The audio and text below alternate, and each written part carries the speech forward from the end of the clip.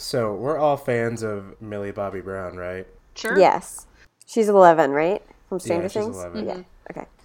She's actually 14, but she's 11. Yeah. Anyway, I watched the new trailer for King of Monsters, or Godzilla King of Monsters. Uh-huh. And the beginning is her, like, the beginning of the trailer is just her. I forgot she was in that. Yeah, I did too. I forgot that was even a movie, to tell you the truth. Yeah. Like, looking at it, it's her, and it's, like, I don't see her as a different character. I just see her as 11. Because she's making, like, 11 has a face. Like, she's making the 11 I'm freaked out face.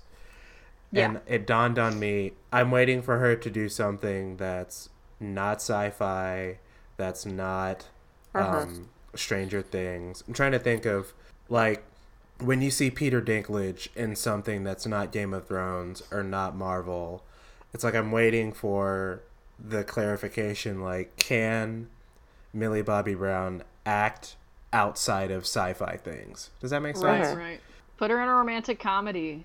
Well, not that. I'm thinking, like, the first time you see Hugh Jackman as not Wolverine, you know, like, can he act, you know?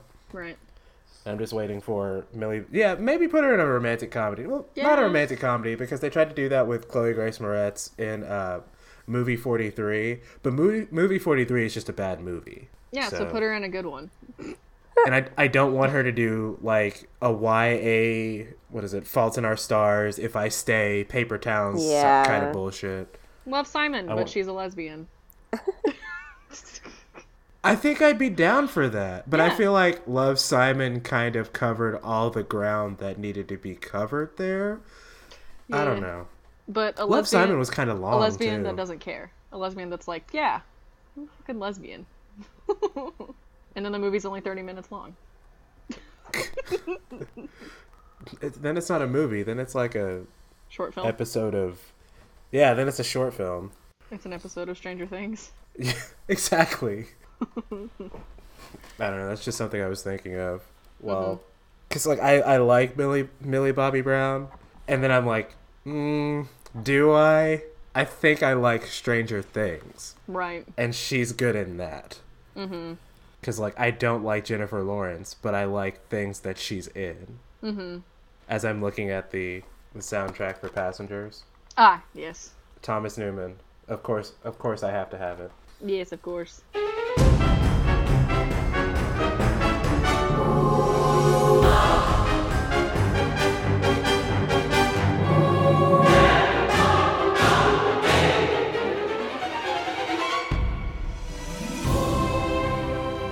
Welcome back to Disney Versus, where we dress in drag and do the hula.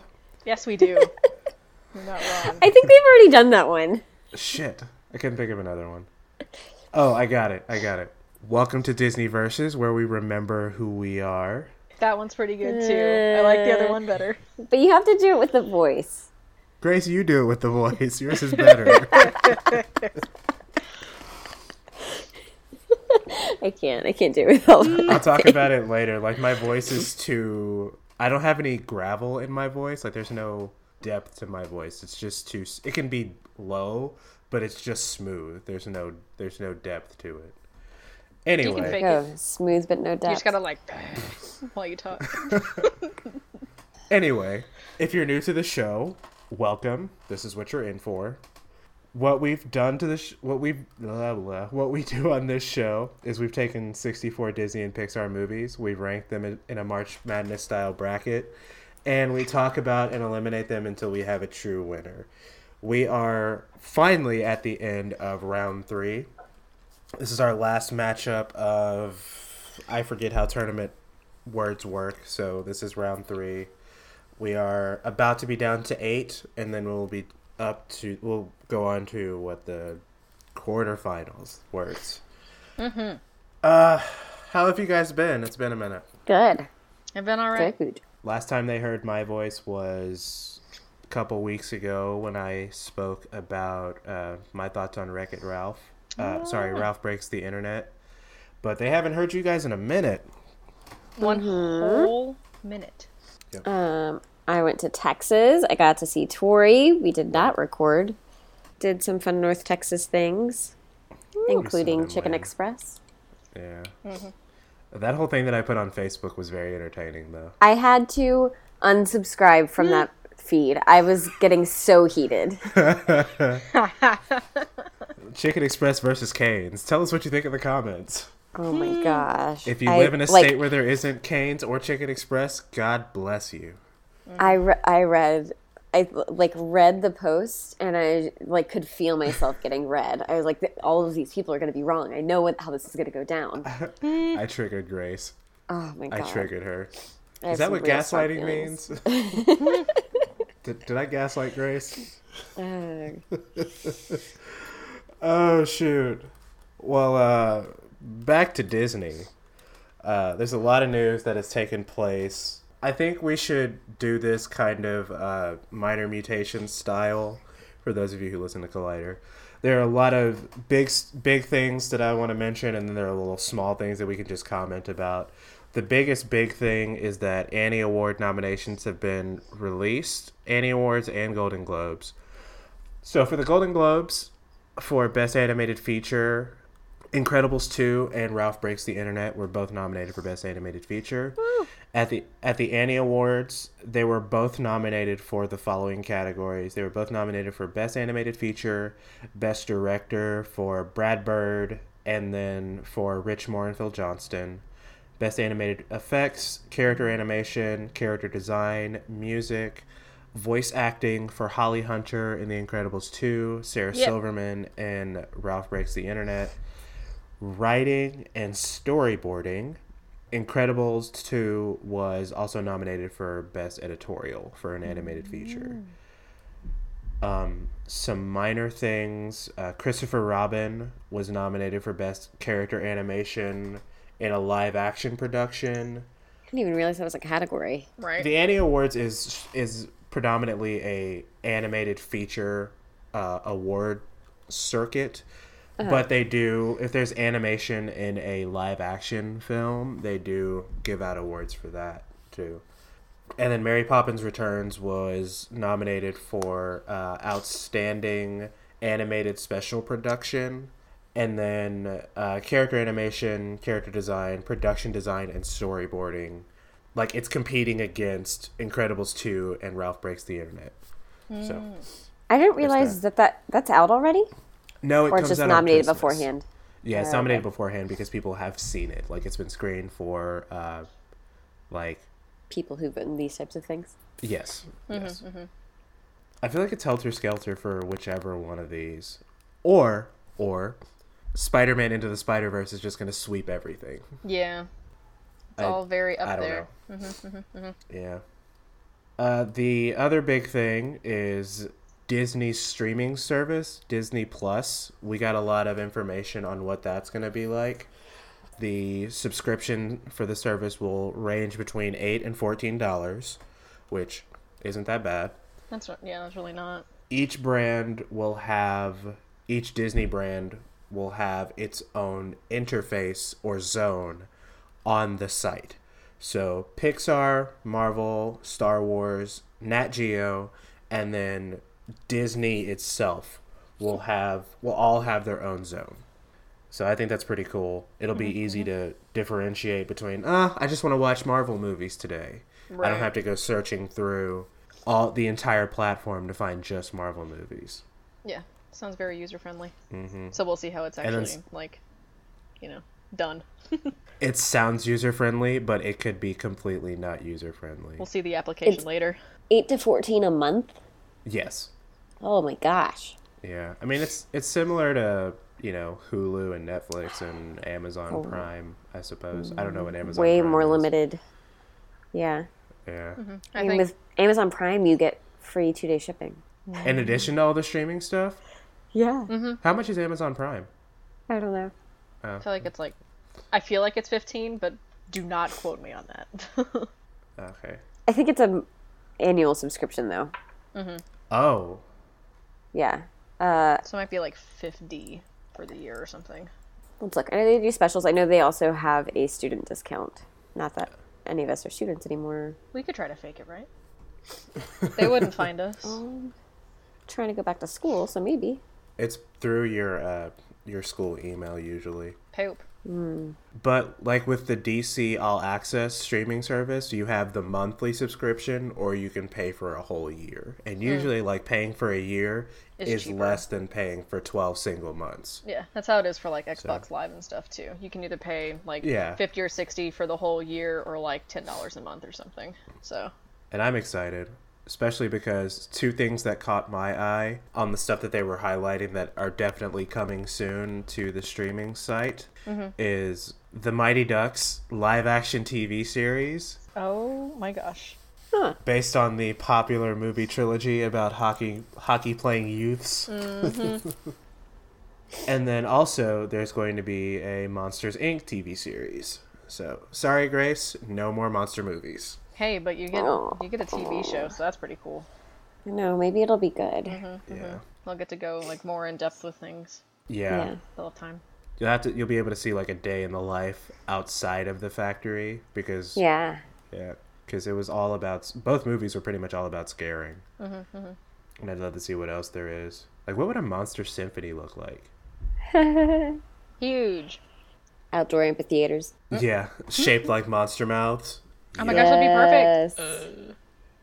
A Cruella movie is happening, Yeah. Yes. focusing on Cruella DeVille, starring Emma Stone, and directed by Craig Gillespie, who directed I, Tonya. And then Pixar, like a couple of days ago, I think it was Monday, announced that their next original movie, and their next movie after Toy Story 4 is going to be called Onward, featuring the voices of Chris Pratt from Guardians of the Galaxy and Jurassic World, Tom Holland, who is currently Spider-Man in the MCU, Yes.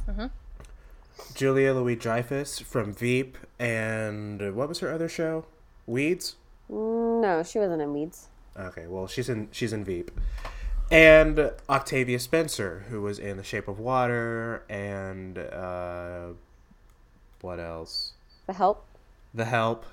She was in, what's it called? I just had it.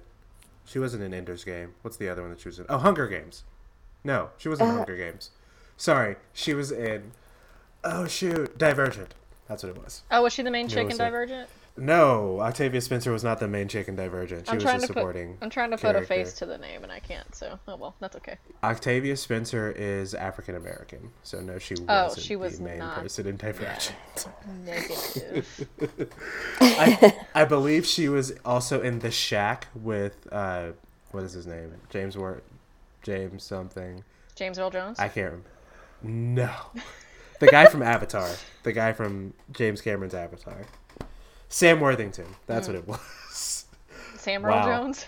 For a guy whose thing is remembering what people were in, I am failing today. Bear with me. Do y'all want to hear the description by Pixar about the movie? Yes, hit us with it. Pixar revealed that the plot would follow a world of suburban fantasy, populated by beings of fantasy stories like trolls, elves, centaurs, and more. In this world, machines take the place of magic, so elves use cell phones and centaurs eat fast food. Instead of being mysterious, glamorous creatures, unicorns are raccoon-like pests. Anthropomorphic trees grow in the middle of parking lots. The plot will follow two teenage elf brothers, presumably voiced by Pratt and Holland, as they embark on a quest to see if there's any magic left in the world. That sounds cute. Yeah. Sounds pretty good. interesting. Sounds like a cross between Brave and Zootopia. Yeah. I dig it. And then the Cruella movie. I kind of perked up when I saw that it was being directed by the person who directed I, Tonya. I saw that movie, and if they do I, Tonya for Cruella DeVille, I'm totally on board. I don't think it'll be. I think it'll be more glossy than that. Like Disney. I could see it maybe being a little bit closer to Christopher Robin. I bet that's probably what it's going to be more like. Or Maleficent. Maleficent was still so. Fantastical. Yeah, and like this isn't. This is definitely set in our world, True. and it's also set in London. So yeah, I think probably the Christopher Robin type. I could see that. I could see it looking similar to that.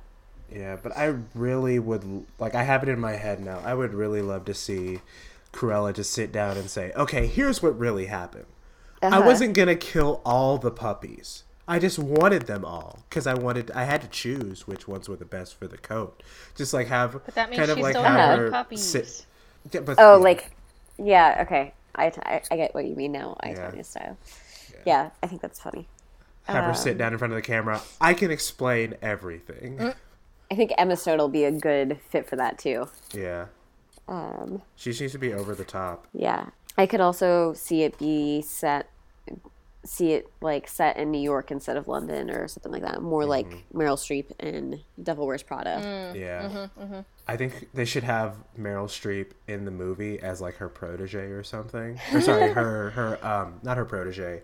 Mentor. Yes, her mentor. That's funny. And as the best segue that I could come up with, during Thanksgiving, showing how long it's been since we recorded, Disney dropped the trailer that made the entire world weep. They dropped the trailer to the 2019 Lion King. Yes. I wasn't in front of a TV because it dropped during the Cowboys game. Yeah. I wasn't in front of a TV. I was actually in Walmart. And our friend and previous guest, Tim, sent us a link. And I saw, like, I opened the YouTube. It doesn't show you the title. So I opened the message. And I was like, oh, my God. I stopped what I was doing. Like, I stopped whatever I was doing in Walmart. And my friend was like, what's going on? And I'm like, stop talking right now. I was actually kind of rude.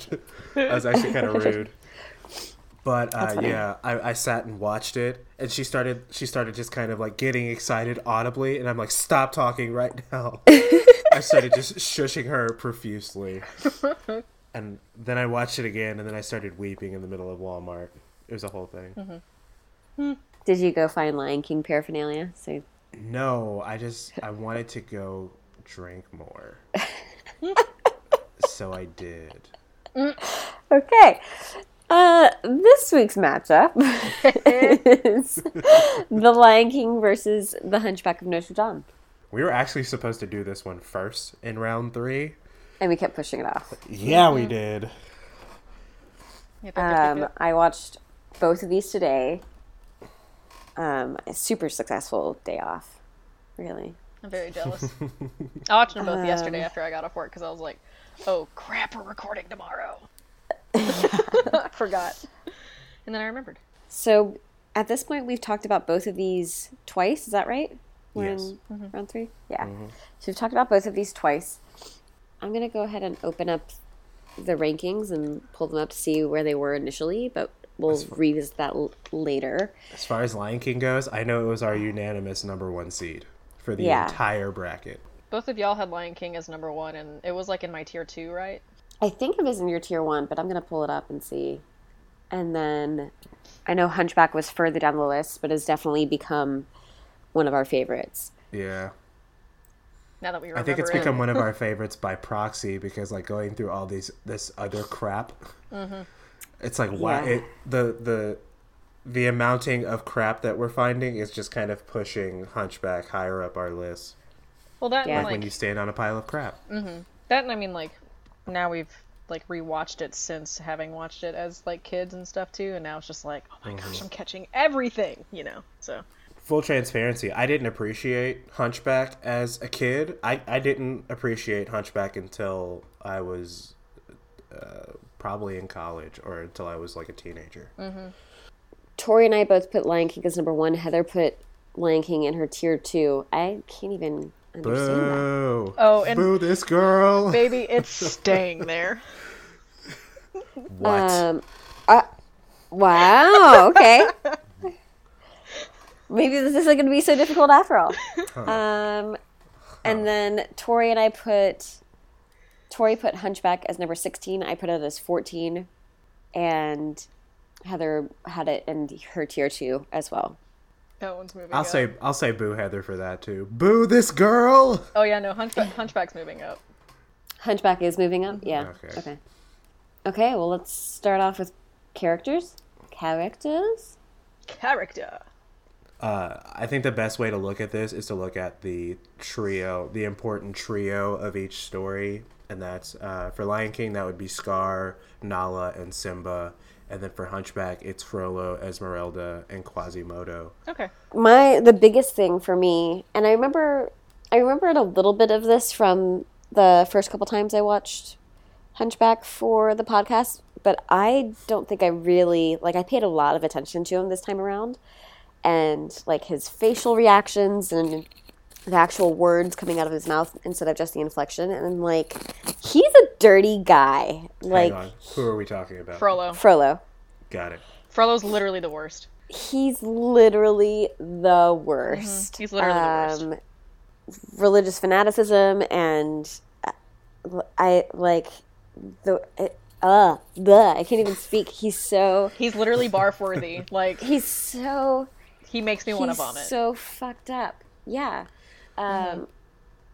Like, I don't think I realized there's one part towards the beginning when Esmeralda seeks sanctuary in the cathedral, and he smells her hair, and he smells her hair, and I remember that from before, but it's so creepy and gross, and like, ugh. And he tries to play it off as like, oh, I'm just picturing like the noose wrapping around your neck, and she's like, I know exactly what you were picturing, and I was like, get him! Exactly. And he's like, it's your fault. Like, call him out. And then he's like, it's your fault. And that's a different level. I think that's something I noticed this time, was that he knows that he's having inappropriate thoughts and feelings for her, but is passing it off as she's got the devil, and that's what's doing this, is that it's that he's fine, but her wily ways.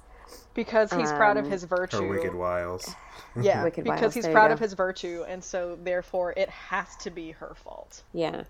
I think one of the things that's so sickening about him is how real that is. Oh, how human his evil is, and how not necessarily relatable as in I've personally experienced these things, but he's like realistic. that happens in the world. Yeah. And in a way that like Scar isn't a stereotype that we come across as often. Right. Scar isn't an archetype that we find. Scar is kind of, he's a literary evil. Yes. But if I'm putting a label on it, he's a literary evil, as in you find characters like Scar in books and in movies and in media. Frollo is a realistic evil, as in there are people who are walking around in the world like this, like actual priests who are like this. Well, and he's not a priest. He's like head of basically like the police, right? He's not even clergy. He's a judge. Right. He's not even he's not a religious person. Well, he's not a part of the church, but he is a religious man, and what he does that like we're all like connecting the dots to or whatever is he uses his power, and he uses his power as a weapon, and he uses religion as a weapon, and we've seen that like literally everywhere. So it's like, oh, we recognize that. That's horrible, you know. Like the president does that. Yeah. If we can get political for a second, like the president does that. So. No, I didn't even want to go there. I was just talking about literally just like, we are not a political podcast. Name a city, it happens there. In that realm, though, like they're both. Frollo is probably, since Frollo is more realistic, he probably is the more threatening villain. But let's not discount Scar. Frollo is a kind of. I'm kind of focusing on vocal performance to make this point, but like Frollo he has a deeper voice. Like Tony Jay is more, his delivery is more demonic, kind of, making him kind of a not celestial, but demon. Searching type, for a word. Devilish. Yeah, he's a more devilish evil, whereas Scar is. He's smoother. Like, you can find yourself being tricked slick. into liking Scar. He's manipulative. He's... And, like, his whole pitch, if you think about it, his whole pitch to the hyenas was, join me and I'll do this and this and this. Scar's a politician. Yes. Which is kind of where similarities cross. Like, they're both political. And they both use... But Frollo uses brute strength. Yeah, and Scar uses Frollo's Frollo's vendetta is more personal, and Scar's is also personal, but Frollo's thing is more for himself, and Scar is more himself, but also, hey, hyenas, help me, and I'll get you guys this. You know, see what I'm saying? Kind of, yeah. Scar's is more familial, and Frollo's is more prejudicial. Yeah. Yeah, I can see that. Yeah. How about ensemble? Overall ensemble. Wait, we got to talk about Nala and Esmeralda. Oh, sorry. Whereas Scar and Frollo are closer together, Nala and Esmeralda are, I think, more separate. Well, Nala is more for... Well, I take that back. Frollo and Scar are pretty far apart, I feel like. Or maybe it's just the way that Frollo was able to, like, accomplish wicked deeds and stuff like that. Because I was even talking to my boyfriend about it. I was like, Frollo makes Scar look like just, like, a sassy gay, like, just angry little brother. Yeah. Who wants power. You're just disappointed and greedy. Yeah. Yeah. Nala and Esmeralda, in that are, they're kind of more, now that I think about it, they're more similar than Scar and Frollo, because Esmeralda they're both all for the plight of, you know, their people, their land, because Nala, you know, she pieces out when shit in the Pride Land gets rough, and she has to, you know, go find help. Right. And Esmeralda is woke, and she's like, I've noticed how you treat people, and I know how you treat the gypsies in France, and I mean in Paris, and, you know, can't have that shit anymore. You treat him like you treat my people. Every time I watch a Disney movie again, I notice a new voice, and this time it was Nala as or Moira Kelly as Nala, and I know Moira Kelly from The West Wing, but she's been in a few different things. Oh, okay. And then the same thing with Frollo. What did you say his name was? I Tony J. Tony J. I watched a video. So he has done a few things. He was actually in The Lion King. He was an uncredited voice in The Lion King as a hyena. But he was also the asylum manager in Beauty and the Beast. Yeah. Oh, interesting. He's associated with darker personas. Yeah, like that's kind of his jam. But so watching that, like I watched video of him recording, and it was pretty. It's cool. He has a really awesome voice. For Nala and Esmeralda, I watched Nightmare Before Christmas. I watched Hunchback of Notre Dame before I watched Lion King, and Nala seemed like almost passive in comparison to Esmeralda. Esmeralda's way more aggressive about things than Nala is. Yeah, but she's got way more screen time. Like, we're watching Simba grow up, and that whole time there's no one from his past. So it kind of makes sense that she's not as present. But there's this great kind of pact of women in the group of lionesses. Yes. But it's still not quite as impactful after watching Esmeralda, like, go back time after time to risk her life. I'll agree with you about Esmeralda having more agency. Agency is the word I think you were looking for. And screen time. But I'm not going to shade Nala, because when Simba disappears, obviously she disappears because Simba's the focus. But when she comes back, she's a thorn in his ass, saying, hey, you need to man up. Yeah, shit's going on at home. Granted, she doesn't know what he went through, and Simba goes off and won't tell her.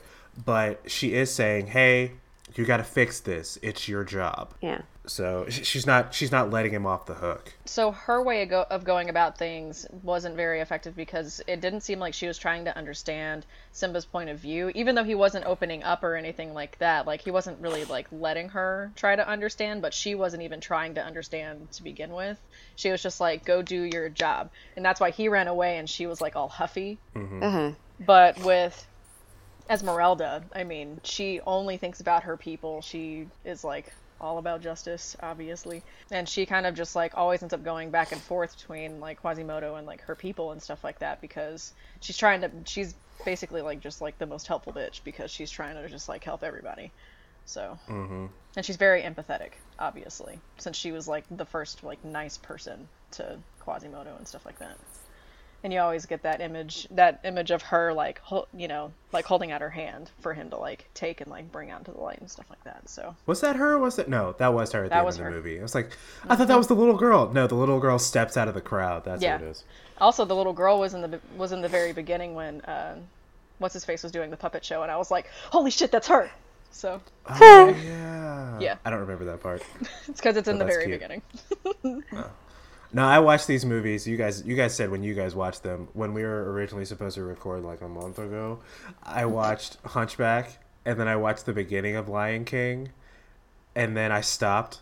Today I put the the DVD back in the PlayStation, and it picked up right where I left off. I'm like, okay, I guess I'll just sit down and finish this right here. This is fine. Yeah.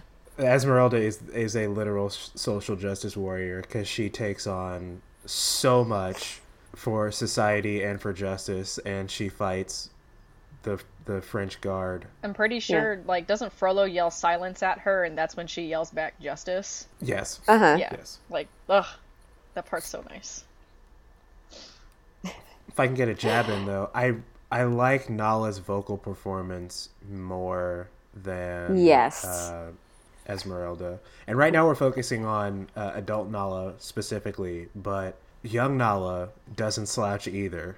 Yeah. Are you talking about them singing, or are you talking about the voice acting, or both? I was specifically talking about voice acting, but I mean, Nala doesn't sing that much as much as Esmeralda does. I mean, Esmeralda only has one song. Yeah, but it's her song. Nala has duets with Simba. Yeah. Is that her though? Yeah. I don't think it's the same voice. Her, technically. Oh. Is it the same voice actress? Yeah. I mean, Nala has a verse. She has a verse in Just Can't Wait to Be King, and then she has a verse and harmonies. They're hardly verses. And and Can You Feel the Love Tonight, whereas Esmeralda has a whole song. But I guess specifically I'm talking about their voice acting, and I think Moira Kelly and I can't remember the voice actress for young Nala. I feel like collectively do a better job. Nikita Colomé Harris. I thought they were all good. I don't know. There was one point at the beginning of Hunchback of Notre Dame where Esmeralda's in the tent and Quasimodo like stumbles into the tent. Yes. And she talks to him for the first time and says, "Nice mask." Yeah. Mm-hmm. It's like it was dubbed over after or something like that in like a remastering. Like there's something about her voice that's not animated enough. It's almost too realistic. Yeah. Okay, what about Simba and the Quasimodo? This one's harder for me because I didn't watch Hunchback today. I listened to the soundtrack because Grace mentioned the music, and I'm like, let me listen to the music isolated. And in thinking about the plight of both of these two characters, they're even more similar than than either two pairings before them, because they're both, at their core, their development comes from a lie that they've been told. Mm-hmm. Yeah. Simba was told, hey, your father's dead and it's your fault. Quasimodo has been told, you're ugly, your mother didn't love you. You're a monster. You're a monster. The world won't accept you. Which is partly true. That part, not so much a lie. A core of their being throughout their adult lives is, I'm told this thing and it's defining me. Mm-hmm. Yeah. And I kind of want to, in going to bat for both of these characters, which I need to pick one, I was thinking about the males of the Renaissance. Seeing Ralph Breaks the Internet, the princesses get they're probably the best part of the movie, and princesses get a lot of love in Disney fandom. Mm-hmm. But the guys of the Renaissance, Aladdin, Simba, Hercules, Quasimodo, and Tarzan, they go through some shit if you think about it. They're all flawed characters who are trying to do better. Well, I think Tarzan. you can say that for any of the protagonists. That's not exclusive to the men. I'm going to bat for the men though, because princesses rule everything. Okay. I just raised my hand like a kid. But. Like I completely disagree with you. Disney is ruled by women. It's true. Am I wrong? Yes, you're wrong because What? think about how Belle was treated as a woman that she. No. I mean, like, the iconic characters of Disney movies are the princesses. Oh yeah, duh. Like, Yeah, that's what I mean. I mean, that's a That's my no-brainer. only point. That's my only point. That's But why I'm going to bat So for you're the, just for saying that the men Renaissance. are underappreciated as characters, and As characters. Okay. Yes.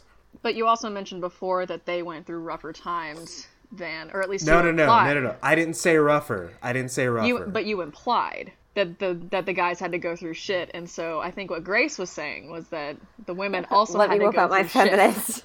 I know. But So that's where the confusion came from. I'm just letting you Okay, know where that okay. came from. let me clarify. I'm not saying that what they went through was rougher. I'm just saying that don't undervalue the rough shit that these characters went through. Right. Okay. Okay. That being said, the growth of both Simba and Quasimodo are different levels because Simba. Yeah. I was watching a scene earlier of when Nala is talking about wait till everybody finds out that you've been here all this time and your mother, what will she think? Simba's response to that is she doesn't need to know, nobody needs to know. And the fear in his face is not I don't want anybody to know that I've been hiding. I don't want anybody to know that I killed my father because he still believes that. Yeah, because Scar And I also never- said the line, "What would your mother think?" By the way. Yes, exactly. He is so scared. And then Quasimodo, his whole thing is it's a lie, but it's all kind of affirmed when he gets put on, a spit and rotated and ridiculed in front of the whole town. I'm ugly, nobody will ever accept me, and Frollo was right. Right, but the only reason why the mob turned against him was because it was mob mentality and the guards started that shit. You're right. But it also affirms that yeah. Frollo was right. And this is, he's like, I'll go, after his whole song of Out There, which I will talk about that song in a minute. His thing is, I finally get to go out, and this is what happens. Right. I disobeyed Frollo. He was so good to me. This is what happens the only time I get to go outside, and I hate it. Just it's so traumatic. They both go through Right. such traumatic things, Experiences. and experiences, and their realization of it all is just kind of, it's kind of heartbreaking. Yeah. I think you make a solid point saying that, like, they go through kind of, like, the same thing and then they kind of have, like, the same end result of, like, oh shit, they were wrong, kind of thing. But Simba's was more self-inflicted because he was able to hang around Timon and Pumbaa and they were kind of like a healing factor for him, while Quasimodo grew up 20 some odd years with Frollo. You know what I mean? So I feel like it took him longer because of the emotional and mental abuse and stuff like that he underwent literally every day. Question Yeah. to that. I agree with Heather. Do you think I think that Quasimodo and Simba could be the same age? Because cat years. Yeah, I was about to say, maybe in that years. You know what? I think Simba's probably younger. I think Simba's probably like 17. Yeah, I was about to say, Okay. I think Simba's like 2. Like, Yeah. because cats And where grow I'm up going so So like fast. 14. And where I'm going with that is Heather said that Timon and Pumbaa were a healing of it. Do you think that Simba ever told Timon and Pumbaa why he was running? No. Or did they just say, hey, whatever happened, don't worry about it. Put your past behind you. You're going to hang out with us now and eat bugs. We don't... And protect Timon, us, but- Timon even says, Simba says, I don't want to talk about it. Timon says, good, we don't want to hear about We're it. here. Yeah. And yeah. that was it. Yeah. I think that was it. Because they didn't even know he was a king. Yeah. So he didn't bring anything up. Yeah. And, like, they were surprised when Scar was like, oh, you didn't tell anybody our little secret? Okay, well, guess what? And everyone's like, Yeah, and then and everyone's accusing everyone Quasimodo. else of murder. You're right. And Quasimodo, I bet every interaction with Frollo, it was drilled into him because he has his alphabet. Yep. It's his religious teaching and it's his personal teaching. You're a monster. nobody can accept you. I bet. Deal with it. I bet we didn't get there, was probably going to be Monster. Monster, yeah. Uh-huh. And in an attempt to pick a winner of the two, I feel like Simba literally confronted his demon. Yeah. Well, they both did. I was about to say, so did Quasimodo. Like they both end up dying in fire. Here's my question: what happens after? We know what happens with Simba. Right. What happens after with Quasimodo? I mean, he got a terrible sequel, so we also know that too. Yeah, technically. You're not missing anything. Apparently the animation is like... It's so bad. So bad. It's so bad. No. Yeah. My mistake was watching The Hunchback of Notre Dame and then immediately watching The Hunchback of Notre Dame too. Oh, no. Don't do that to yourself. It's like when you look at the picture at a fast food restaurant and then you get the real thing. Oh, God. It's like, oh, this is not what the picture looks like. Yeah. I was expecting something much better. Oh, no. But Quasimodo, I think he's just the bell ringer, and he's still the bell ringer, and he can go down whenever he wants, and people accept him. Yeah. Like, oh, hey, bell ringer, Quasimodo, what's up? And Esmeralda and Phoebus get together, and they visit regularly. Cute. It's not as good as a follow-up as Lion King 2 was because, they had a kid Simba and Nala had a kid afterward. Right. And Lion King 2 isn't about Simba, even though it says Simba's pride. It's not about him. I feel like Simba's story effectively ends in Lion King.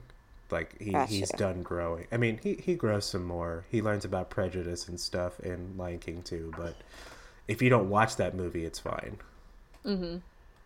And something that I noticed via the commentary is when Simba runs away from Pride Rock, he goes through thorns to get to the the oasis. Uh-huh.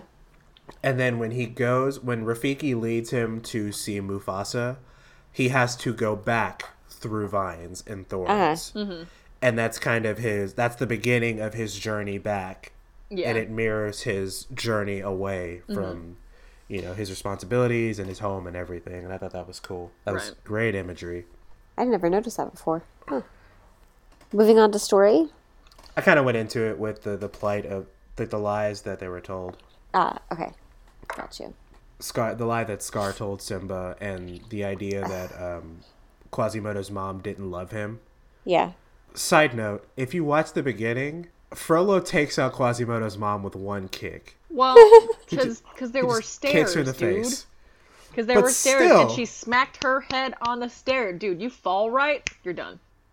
Look at Jessica Jones. She doesn't crumble or anything. She's like, boom, kick in the face, dead. Because she lost her footing. I think he was wearing spurs too. Why is a Parisian wearing spurs? But that's neither here nor there. Artwork. So, as far as backgrounds, Hunchback is fairly nondescript. There's lots of, especially the stuff on the street, or even in the cathedral, you've got a lot of gray stone background, and then on the street you've got kind of like cityscape, building colored, but nothing cobblestone too detailed. Mm-hmm. And then at least until the show of that view. Exactly. So there's some really great views, but for the most part, it's about the character art. Mm-hmm. And The Lion King, everything that's on screen is impactful for most of the movie.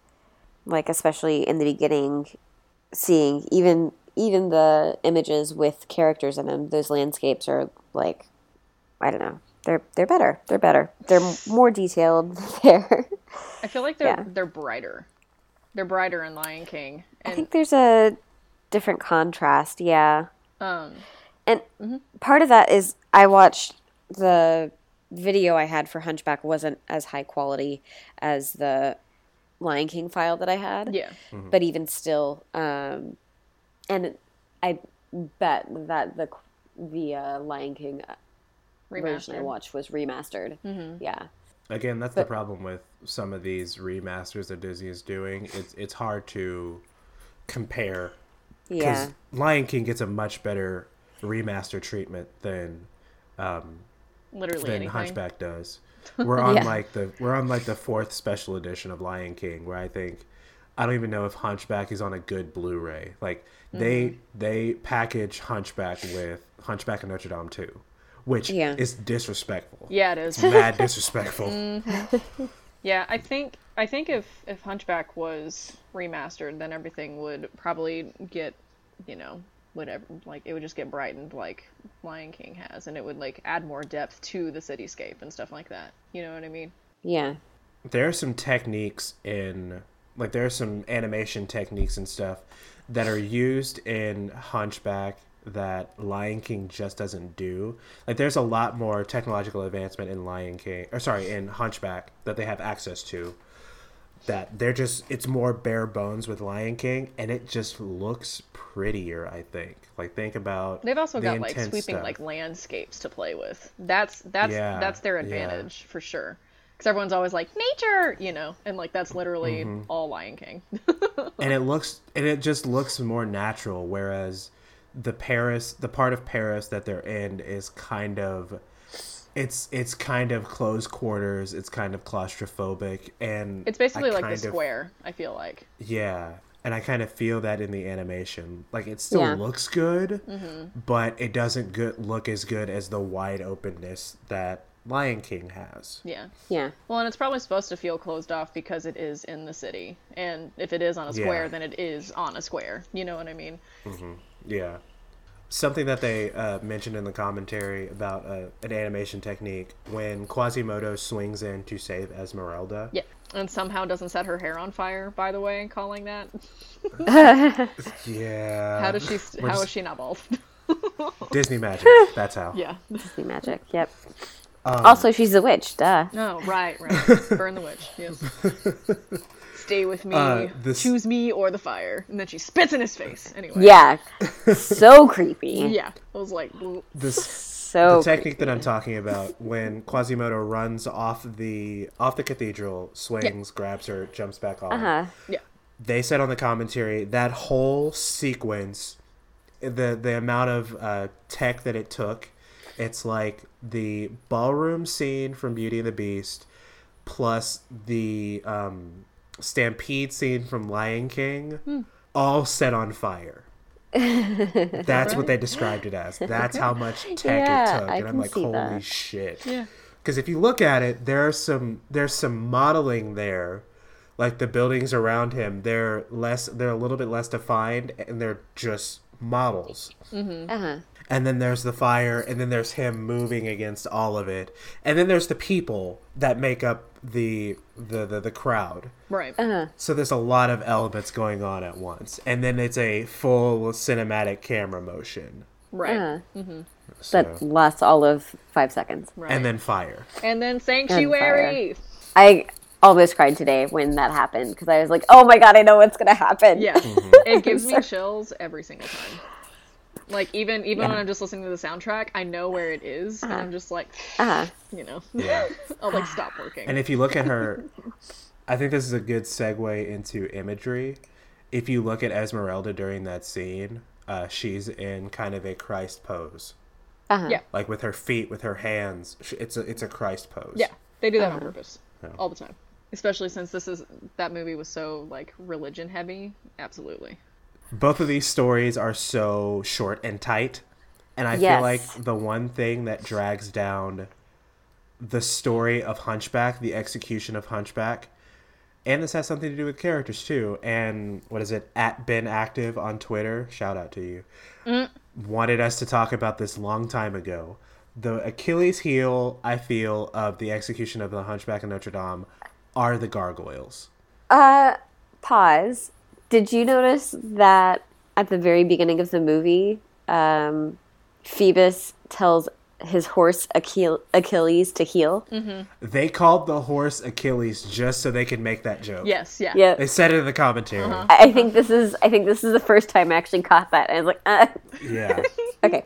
They also called Achilles Philippe's dumb cousin. Philippe from Beauty and the Beast. Oh my gosh, yeah. So here's the thing, and I've been struggling with which one of these I want to win, which one I'm going to choose, and I think this is going to be the deal breaker. Both of these have pretty simple storylines. And the Hunchback, I think the problem with the Hunchback, I don't think it's the gargoyles. I think the gargoyles help. Because you've got all of this really intense shit, this Heavy bigotry, stuff. this hellfire, like really heavy. So they're the only ones that are kind of freshening the mood. Yeah. But you keep coming back to Notre Dame. You keep going back to the same, like Esmeralda keeps having to go back, and Phoebus keeps ending up back. So you're just playing the same game over and over. Like someone's always trying to be captured, and someone's always hunting. And so that gets a little trite. In The Lion King, you've got this good arc instead of these kind of loops. You've got, like, Mufasa dies, Simba runs away, Nala goes and runs into him, he comes back and saves the pride. Like, that's a beautiful arc, and it's linear. You could call it a circle of life, if you will. But she said there weren't any think- circles, so... Heather, get out. Yeah. Go on, Grace. So I think that's the thing for me is I enjoy Hunchback so much because of the music and because it's so adult. So there's so many things that are almost too real, and it's refreshing. It's different than any other Disney movie in that way. But also the story actually isn't as good as Lion King. I will agree with you in saying that the gargoyles are there for comic relief. I don't think they're funny. They're just kind of annoying. And maybe because I'm not in a good place emotionally right now, I would really appreciate a Disney movie that stays dour for a good 90% of the movie. Tori, I think you're watching the wrong genre. Maybe. I need to be watching like DreamWorks movies or something. I don't know. But Or horror movies or... I don't know. But like in the same way that Simba's epiphany after seeing his father and his conversation with Rafiki, who's probably my favorite character of... Those are my two favorite characters in The Lion King, Mufasa and Rafiki. But his little epiphany in a movie like Hunchback that could be so dour the entire time, I feel like without the comic relief, that epiphany could be the light in the darkness that the whole movie would be. Does that make sense? The finding the way out of the darkness could be the way out of not making the rest of this movie dark. Well, I think that's what you have. Like that's what ends up happening. You have to have that redemption, but I don't think it's a kids movie if you don't have the like you could have some other form of comic relief. Phoebus has a good number of lines. I think they're fine. I didn't have a problem with the gargoyles at all. Especially when like Paris was on fire and then they start singing about Paris being on fire. Yes. Again, that was another I thought that was really funny. Yeah, it's cheeky. I'm just gonna put out a hot dog and roast this because Paris is on fire. That's what's happening right now. Exactly. And then I'm gonna eat it because he's literally a pig. Because a hot dog. He's a hog. So. I think I just want the gargoyles to be better because even in listening to the soundtrack, when that song comes up, I just kind of groan because it just kills the vibe. It's like in the live action Beauty and the Beast when Belle leaves and then the Beast starts singing. I'm like, hang on, we just screeched to a halt really fast with this one. But they're his hype people. I challenge you to go back and actually pay attention to what they're saying. Yeah. Because I think you're writing them off as you don't think they're funny, but if you actually listen, it's pithy. It's like, it's smart. Some of it's smart. Some of it's slapstick. Because it has to be for the but kids. some of it's actually, but some of it's actually pretty smart. Yeah, I've listened to what they're saying, and I've looked. I mean, I watched it with the subtitles on, so I know what they're saying. Like the rhyme, since you're shaped like a croissant is. I'm just like, wait a minute. Funny. That's probably the funniest. Like I never understood what he was saying, and I'm like, oh, that's a good rhyme. Okay. And I've talked about. I don't know if I talked about it on the podcast or just with Heather. Like, I'm not a fan of a lot of Stephen Schwartz's lyrics. Like, I have some problems with Wicked. I do. I have some. I have some problems with the lines.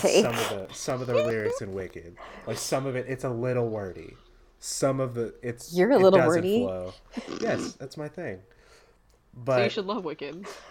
I mean, well, he does, but we could talk about that later. But I think I just want the gargoyles to be better or just be gone. Yeah. And then they kind of play on the idea, like, are they in Quasimodo's head? And then they kind of shit on it at the end when, they're taking out the soldiers. just be better. They're like the toys in Toy Story. No, not even are. a little bit. They are. No. They're like the toys in Toy Story in the sense that they don't want anybody bad or anybody aside from Quasimodo, who is literally the loneliest person ever.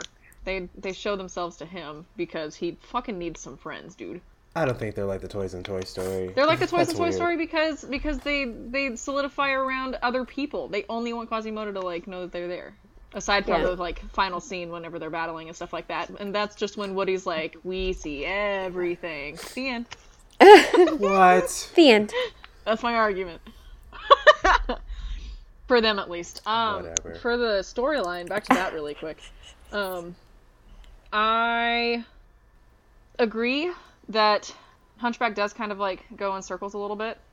But I think that's a factor of Quasimodo still trying to get out of like his abused mentality and is trying to accept the fact, like, it's kind of like a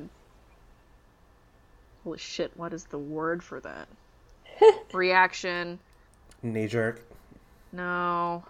Overcorrection. No, it like plays a factor into that pretty much, I guess. That's not the word I'm looking for. But it kind of reminds me of... Actually, no, it doesn't. So, never mind. Just ignore that part of what I just said. He goes in circles because he's trying to get out of the abused mentality, and he has to keep going back to that because that's what he's known for the past 20 years. And so I think the movie is trying to showcase that in that sense by just kind of like going back and forth, because that's also Esmeralda. Like, whenever he starts getting down on himself and whatever, that's when Esmeralda comes back and is like, no, wait, hang on, you're not a monster and stuff like that. So I think that kind of, like, plays a factor into that. And I do like the simplicity of Lion King's butt. Of Lion King's butt. I do like Lion King's butt. It's very cute. It's a cat butt. No, but, Simba got a dog. He was kind of scrawny for a while, TBH, so, He was. He only ate bugs. That's true. But, I don't know. I really liked all the stuff that they were able to fit into Hunchback, though. Like, I wrote down a lot of like the factors that I really liked about it, and like the stuff that like I noticed. And like both movies have like the self-acceptance kind of little line to them, you know, because Simba is like, oh no, wait, I didn't kill Mufasa, you know, kind of thing. And then realizes that like he's a good person, and then Quasimodo realizes that he's not a monster and like actually can have friends and stuff like that. But Hunchback also, you know, touches on like prejudice. It touches on injustice from the justice system. It touches on creepy old men of power being the worst. I wrote that down. Not wrong. Yep. Religion as a weapon, mental and emotional abuse. And so like just the fact that they were able to touch on all of that and like in a decent way, like in a decent, like with a decent like portrayal. I don't know. Like I just really enjoyed that they were able to fit all of that in that like hour and a half movie. And it didn't seem to like glob everything together, like gunk up the mechanics of it or anything like that. Like it was all just kind of like in there, and I was like, oh, I love it. It's so good. I don't know. I'm not making my argument very well, but I like all of those. Something that I was just thinking about with Lion King is Mufasa's appearing to Simba didn't alleviate his guilt. Nope. For the whole situation. Nope. Because up until Simba's dangling off the ledge like his father was, he still thinks he killed Mufasa. Yeah. Yeah. And Scar's mistake was being like, I killed your father. And then, like, in a rush of adrenaline, He should have just pushed him off. Yeah, Simba was like, murderer! You know? So it's like, okay. But yeah. And I like that Mufasa's thing wasn't like, hey, you didn't kill me, Scar did. Spoiler alert. Right. It wasn't like Luke, I'm your father. Yeah, I'll just say the line wrong. It wasn't like Luke, I'm your father. It was, hey, this isn't you. You got to go back to Pride Rock. I think it was prodding him into the truth is out there. Ooh, X-Files reference. The truth is out there. Just go back to Pride Rock and everything will be okay. Take your you're out of the loop right now. You got to take your place in the circle of life, and everything will be okay. Yeah, but that's kind of like all it was, though. In a sense, Lion King, like all it was Simba's basically self-acceptance, right?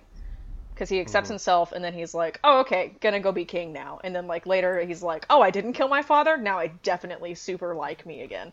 You know? Yeah.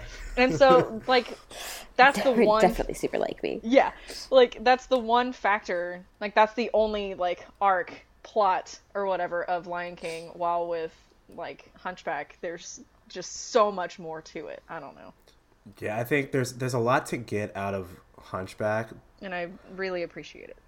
And you're gonna say but. Yeah. No, there's no but. I just like the simplicity and the streamline, how streamlined Lion King is, because all of that you said, that's a lot to get out of Hunchback, and it just kind of, you said it doesn't gum up the works. It kind of mentally gums up the works, but I don't think so. It kind of makes, hey, there's the but. It kind of makes Hunchback a little bit. I think this is where people said, debunking the people that said Hunchback was a bad movie. These are all the things that you said are the reasons why people say, hey, Hunchback is underrated, and here's why. Yeah. And the fact that Lion King has a really simple plot, but it's really pretty, it's overrated. I'll say it. Did you just say Lion King is overrated? It's overrated. I can't. It is overrated. Hot take. It is so simple. You're wrong. It's so simple. And not everything else has depth or anything. Like, but it's simple. Like, it's simple like most of the Disney movies. Okay, like 95% of like these Disney movies or whatever, they're so simple because they have just Except like one Zootopia. little plot. Except for Zootopia. Exactly. But Zootopia was great because they like touched on a lot of points and stuff like that. Sorry, I was starting to stutter and I was getting mad at myself. But Zootopia touched on a lot of points. And so did Hunchback. I'm so heated. Lion King is so overrated. I think Heather saying that Lion King is overrated broke the Matrix for a second. Me and Grace are shook. Heather, Lion King is not Raising Cane's. Let's just be real. I don't like either of those chicken places. Not really. I like them sometimes. I just kind of don't like chicken, but it's okay. Grace, one fight at a time. This is not the time nor the place. She also just said she doesn't like chicken. Can we boot her off the island? I'm just tired. I'm just tired of chicken because like that's what I mostly grew up on. But yet I still make chicken dishes for lunch because the fuck else am I supposed to cook? It's so fucking easy. It is. Like heck. So wait, you're saying that Hunchback let's go back is to that. Underrated and Lion King is overrated. Yes. Because of the simplicity. Yes, because it is simple, just like every other Disney movie. But Hunchback actually has a whole bunch of like stuff to it, and it makes you pay attention because it's like, oh shit, she said justice. Oh shit, they're saying sanctuary. Oh god, that guy's being a creep, and like, like wow, getting some rapey vibes from that guy. Like, come on. Okay, so are we saying that like, do gypsies get to just live? Are gypsies just living out in the open now after the downfall of Frollo? Are we going to talk about like, so everything is fixed now that Frollo has burned up? I think now that Frollo's gone, there's going to be it's basically what's kind of happening right now. We're trying to change the mentality, the ways people are thinking. the way people are thinking, the way people are thinking. You're right. The ways in which people think. The ways people are thinking. You're right. Both of them. Okay, cool. But we're trying to change mentalities and stuff like that, like now, and so I think that's what they would go through after the fall of Frollo, because Frollo was such an imposing figure in that society that now that he's gone, like, I mean, what's his name? Phoebus? Yes. Or whatever the heck his name is. Like, I mean, he was super open to people being people because people are people, go fucking figure, you know? And so I think with him... He was never not that. Exactly. And I think it wasn't just because Esmeralda was pretty. It might have been because Esmeralda was pretty. That might have played a part into but it. He was nice to everybody. That's why when Frollo was like, "Oh yeah, you're here now to help me with these vermin," you know, kind of thing, because that's what, you know, the gypsies were to him. He was like, "You pulled me from war to do this? Oh, okay." You know, like, it didn't make sense to him because it doesn't make sense. And so I think it's just like pulling troops to build a wall. Oh, we're not a political podcast. We're not. Oh shit. But I'm saying, because I'm assuming Phoebus is probably, because Phoebus I mean, he was the one that basically got the mob to, like, help Quasimodo and Esmeralda at the end. Hang on, that's mob mentality. You yell enough things at someone loud enough, they're gonna believe anything. That's the basis of mob mentality. I know. You could say, "Let's go eat he could have said, "Let's go eat bagels," and they were riled up enough. Oh my god, yes, let us. They were riled up enough to be like, you know, fuck this Bernie, we're gonna go eat bagels. It's mob mentality. But you see the change, you see the positive outcome of that when the little girl goes up and hugs Quasimodo, and then everyone's like, "Quasimodo!" Like, you see the positive outcome of that one versus when the guards were throwing tomatoes earlier because Frollo was being a dick. I don't think it was Frollo being a dick because he didn't tell them to throw tomatoes. I think it was the guards being a dick. But his rule over them got them into that mindset. Gotcha. Yeah. So I will ask this question, Go. and I'm ready to play the Hunchback of Notre Dame 2 card.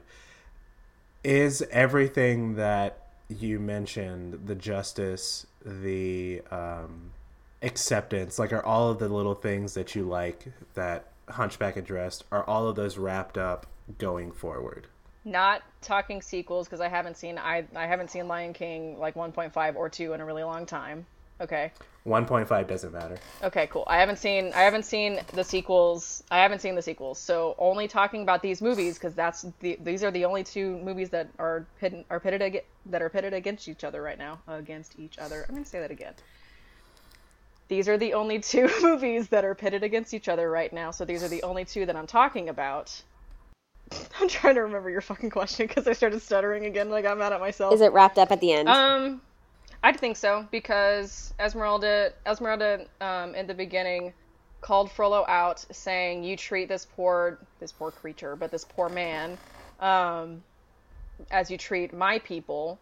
And then He said creature. She said creature. she said, "I know, Yeah. I know, but How dare she? I But she said it. Yeah, I said man because that's what she really meant to say, and we all know it. But she goes against Frollo, saying, you know, "How dare you, like, treat this poor creature like you treat my people?" And then in the end, all of the gypsies are out of jail and everybody's wrapping up Quasimodo in love and stuff. So yes, acceptance. And the guards will work on the guards later because they've been under Frollo's rule for a really long time, so they're gonna need some fucking work. I'm still shook. I'm here to argue. I'm still shook. I'm here to set the internet on fire. I have one more thing for imagery. Frollo Okay. with red eyes and horn-like hair before he falls into the fire. Yeah, Let's right. talk about that for a minute. Oh shit. That was the minute it happened, and it made sense, and then he burned up. And then he died. The end. I do like that he said after Hellfire, he said that he basically had a hangover. Oh yeah. He had some trouble with the fireplace. Yep. Bruh.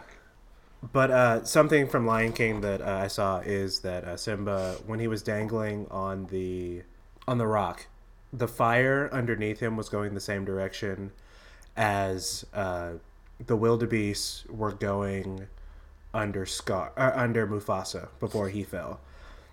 And Oh. there's just it was going left to right. And there's a lot of the Lion King is just more of a cyclical movie with the imagery and Mufasa setting up the circle of life, Simba falling out of the circle of life, and then him coming back into it. It makes an M. And then, like, what's your iconic moment for both of these movies? Whew. Justice and Sanctuary.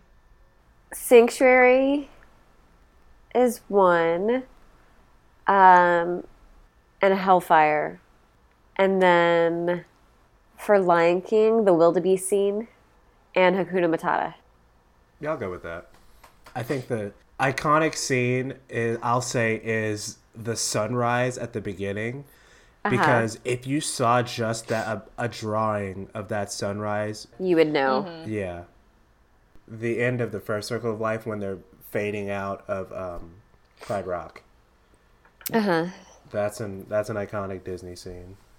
And then for Hunchback, I would think Quasimodo swinging from that rafter during Out There. They called that what is that called? They call it a Singing in the Rain. It's a hybrid Singing in the Rain and King Kong homage. That, and also at the end when the fire is coming through the gargoyles, like the molten whatever is coming out of the gargoyles' mouths at the end, and the city's on fire below Notre Dame. Like that to me is... That's a very chaotic scene. Just that image, it's very chaotic. Yeah. And then Esmeralda swinging, kind of pole dancing-ish on that spear at the end of her dance sequence. Oh, for the Feast of Fools. Yeah. So I do think I'm still going to go with Hunchback for my favorite score. Like, the score and overall soundtrack for Lion King is memorable and iconic and moving and beautiful, but like Hunchback is breathtaking. Those singers can get it. And I notice something new every time I listen to it. It's complex, it's smart, it's powerful. I can't pick a favorite between these two because in listening to Hunchback now earlier today, I can pick out so many similarities. I mean, they both have choirs. Yeah. I will say, I think that I enjoy the soundtrack for Hunchback better, but I like the songs from Lion King overall more. Lion King has better songs. It does. Aside from Hellfire. Yeah. I mean, Hellfire... Hellfire and Be Prepared. I don't know that I can, like... Are you talking about, like, the rapey song? Yes. Okay. The only song that Frollo sings? Yeah, okay. I was just making sure that I was on the same page. Because every time Grace was saying Hellfire, I was only, like, picturing the imagery of it, and I was like, wait, there's a song? Yeah, no, it's the rapey song. Yeah, okay. Yeah. Let's not take away the full part of it. On the soundtrack, it's Heaven's Light and Hellfire. Yep. I like the juxtaposition of those two scenes. It's Quasimodo thinking, I may have found someone who might like me, love me, care for me.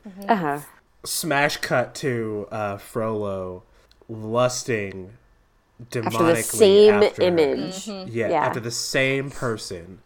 It's Quasimodo's is more innocent and acceptable, and Frollo's is demonic, as Heather would say, creepy.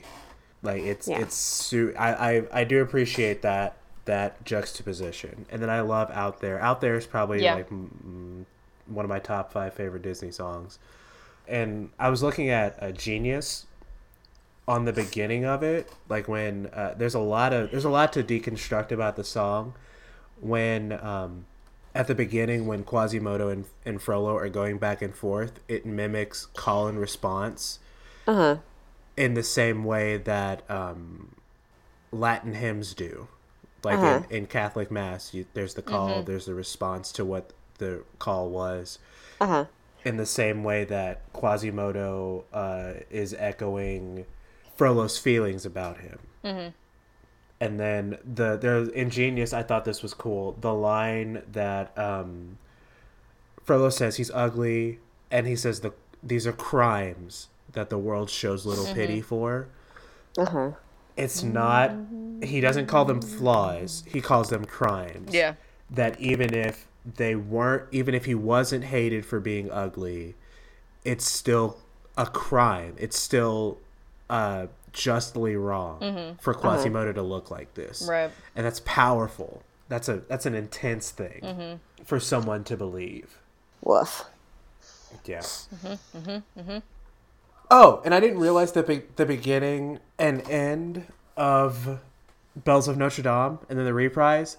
The main theme is Hellfire. Uh-huh. Like, what does that say? Yep. I was thinking about the beginning, like, it can't be the same thing at the end. It is. But it is. Yeah. What is that saying about, like, they could have gone out with, my favorite song from Hunchback is a song that was cut. Someday. Mm-hmm. The theme is still used throughout the movie. Like, they couldn't end with that. They couldn't have woven that thematically. Well, no, because the whole thing is about light and dark in the same circumstances. So it totally makes sense that in this one theme you'll have heaven and hell. Because it's again Frollo like twisting religion to benefit him and twisting the circumstances that everyone else is experiencing into his sort of evil. Yeah. Like, they don't even change it. Like, it's not even in a brighter key. It's like the same Slightly. key. Isn't there... There's more... At the beginning? I mean, there's more sopranos, I guess. There's more bells. I think there's more... Isn't there more brass when it's his solo? And there's not a chorus behind him? I can't remember. There's always a chorus behind every song. It's freaking Hunchback. They have chorus and everything. And there's Dies Irae and everything.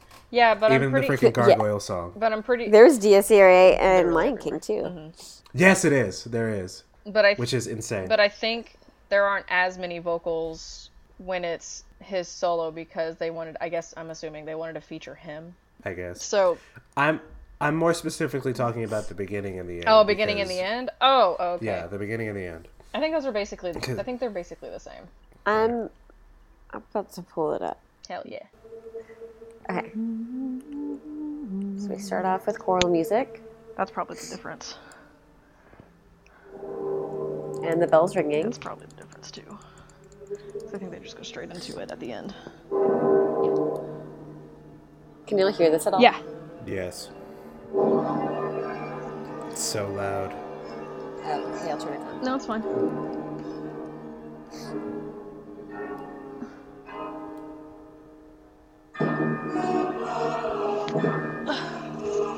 No, Tori's right. That's pretty fucking ominous.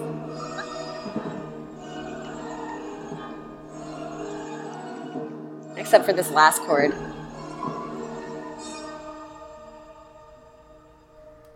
So that one's more transitional because you have to go into the song. This one is at the end. It ends the same way, and then it goes into the conclusion of the movie. Right. It's more final because they hold it for... Well, but even bar 8 of that, like, that's different than Frollo's, I think. Grace, can you go to the end? Well, you don't want to hear Frollo? No, I'm not talking about, like, Frollo's part in it. I'm talking about thematically what the song says, having it be the theme at the beginning and at the end. Okay. Because, I mean, Circle of Life is the same way.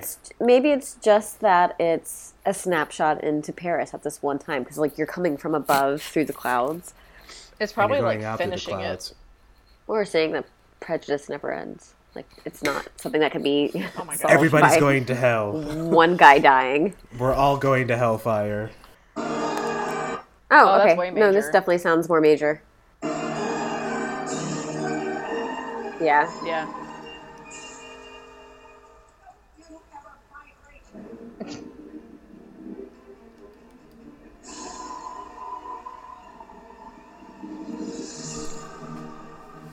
That soprano can get it. All right. God, what note is that? Okay, so yes. They Very paused for a major. joke. So is that it? Everybody's going to hell, but at least they'll be happier about it now? Well, no, because they answered the question, what makes a monster, what makes a man? Frollo makes a monster. Hunchback makes a man. Hunchback makes a man. In case you were wondering. If you needed it spelled out for you. Okay. Thanks. Okay. Thanks, guys. He even has a little puppet of Frollo, like going to the little girl that was like grabbing Quasimodo's face or whatever.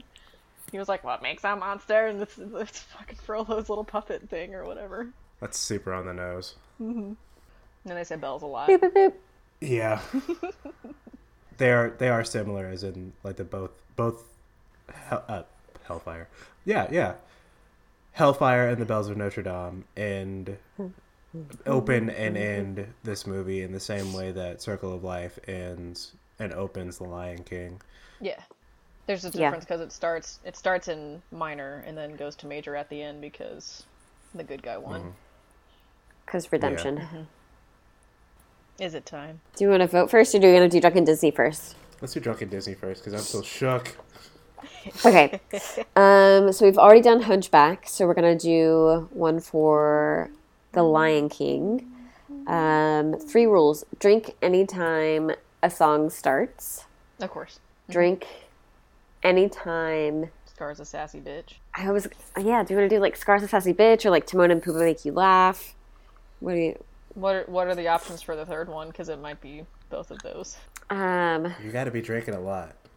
I know. Anytime that anyone says Simba. Oh shit. It's not as bad as Nemo. No, it's not bad. No. Anytime anyone says lion. Even in the puns with lying around. Anyway. Either lion or Scar. Because I don't think they call Scar he, him, whatever. They're just like, Scar! Every time. I feel like that's not used that often. Scar's not actually in the movie that often. Yeah, that's true. Nah. It's more in the beginning. So you'll just get totally wasted, and then when Timon and Pumbaa make you laugh, and then at the end, you get dead. But then Timon and Pumbaa aren't in the movie that much. Well, no, I'm saying it sandwiches. They're there for a chunk. Because it sandwiches. Yeah, because they say Scar a lot in the beginning, and they say Scar a lot in the end, and then Timon and Pumbaa are in the middle. I'm trying to logic my way through drunk stuff, so if y'all have drunk stuff. This is super serious. Yes, super serious. Okay. Rule number 1: drink every time a song begins. Rule number 2: drink every time a sidekick makes a pun. Oof. That includes Zazu.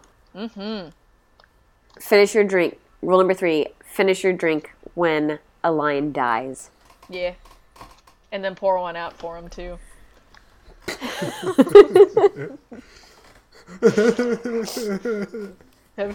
Either lion dying. All right. A couple of things I have from the commentary. On our last episode, when we talked about Aladdin, we mentioned my new favorite hero, Kathy Zielinski, who animated the final battle scene in Aladdin and then went into labor. She was the lead animator who modeled Frollo, and she also drew the entire Hellfire scene. She can get it. Yeah. Her and the your new favorite animator. They can get it. On the commentary, they talked about animating the lens flare during Out There. And I was like, wait a minute, you talking about the lens flare that J.J. Abrams does? Tori, do you have the top 7 that we have established already? Yeah, I can pull it up. Heather, I think you have to go first this time since you actually know. Yeah, I actually know. I will go first this time. Okay. Heather. I'm going to choose Hunchback because of all the plot points that it touches on. And I finally said that without a fucking stutter. And the soundtrack is gorgeous. Oh my gosh, I'm still obsessed with it. The visuals, and the fact that a lot of the shit that they bring up, we're kind of dealing with today. And the whole what makes a monster, what makes a man thing. The fact that it's kind of like another thing of like, don't judge a book by its cover. Because pretty people can be rude too. Anyway, what? Like me. I'm rude. I'm going to pick Lion King because I disagree completely that it is not overrated. Just because it doesn't hit upon 12 different themes. Only like 5. Lion King sticks to 12. Lion King sticks to one central theme. Just like every other simple fucking one Disney central film. theme. Silence from the Peanut Yeah, Gallery. I'll stop now. I'll stop for realsies. Lion King focus on one or two central themes of life has its way of moving you through everything, whether it's misery or joy or sorrow or good shit or bad shit. Just because it's simple doesn't mean movies like this don't have to tackle everything. And I disagree, and I don't think that Hunchback touched on everything in the same weight. And despite the soundtrack, both soundtracks are good. Both of these movies look good. I think Lion King looks a little bit better. I think the voice acting is better and more iconic. Yeah, Lion King. You gotta make me the bad guy. Heather, I was almost there. I was almost there today. I know. I lost y'all when I got heated. I apologize. You got fanatical. I appreciate the heat though. Right? Animated discussions. Almost got a spit take out of Dang it. it! I'm so close. I can still argue if you want. I can. I'm gonna go with Lion King. I'm gonna go with Lion King because I think it's the better story arc and it's more iconic. Hey, stop it. I'm sorry. Hang on, Grace. I am going to what? Me and Heather we can keep recording and still argue after this and just publish it as a Patreon Hot takes exclusive. after. Yeah, after hot takes after. We can just argue illogically. Go ahead, Grace. I'm just. I think so. Yeah, I'm choosing Lion King, but I think Hunchback of Notre Dame needs a special prize for probably the best soundtrack of all Disney movies. And also the creepiest fucking villain. Holy shit, yes. There was another one that was really creepy that was recent. Who was it? There was another one where we were all like, ooh, he's super cringe. I can't remember who it was. I know we felt that way about the guy in Beauty and the Beast, right? Yeah. Who's played by the same guy. No, I was going to say that you guys, in the realism comparison, how Frollo is realistic to now, you guys could equate him to Gaston. I was going to bring that up. I was about to be he's a darker version of Gaston, by the way. See, Gaston's... No, I had kind of...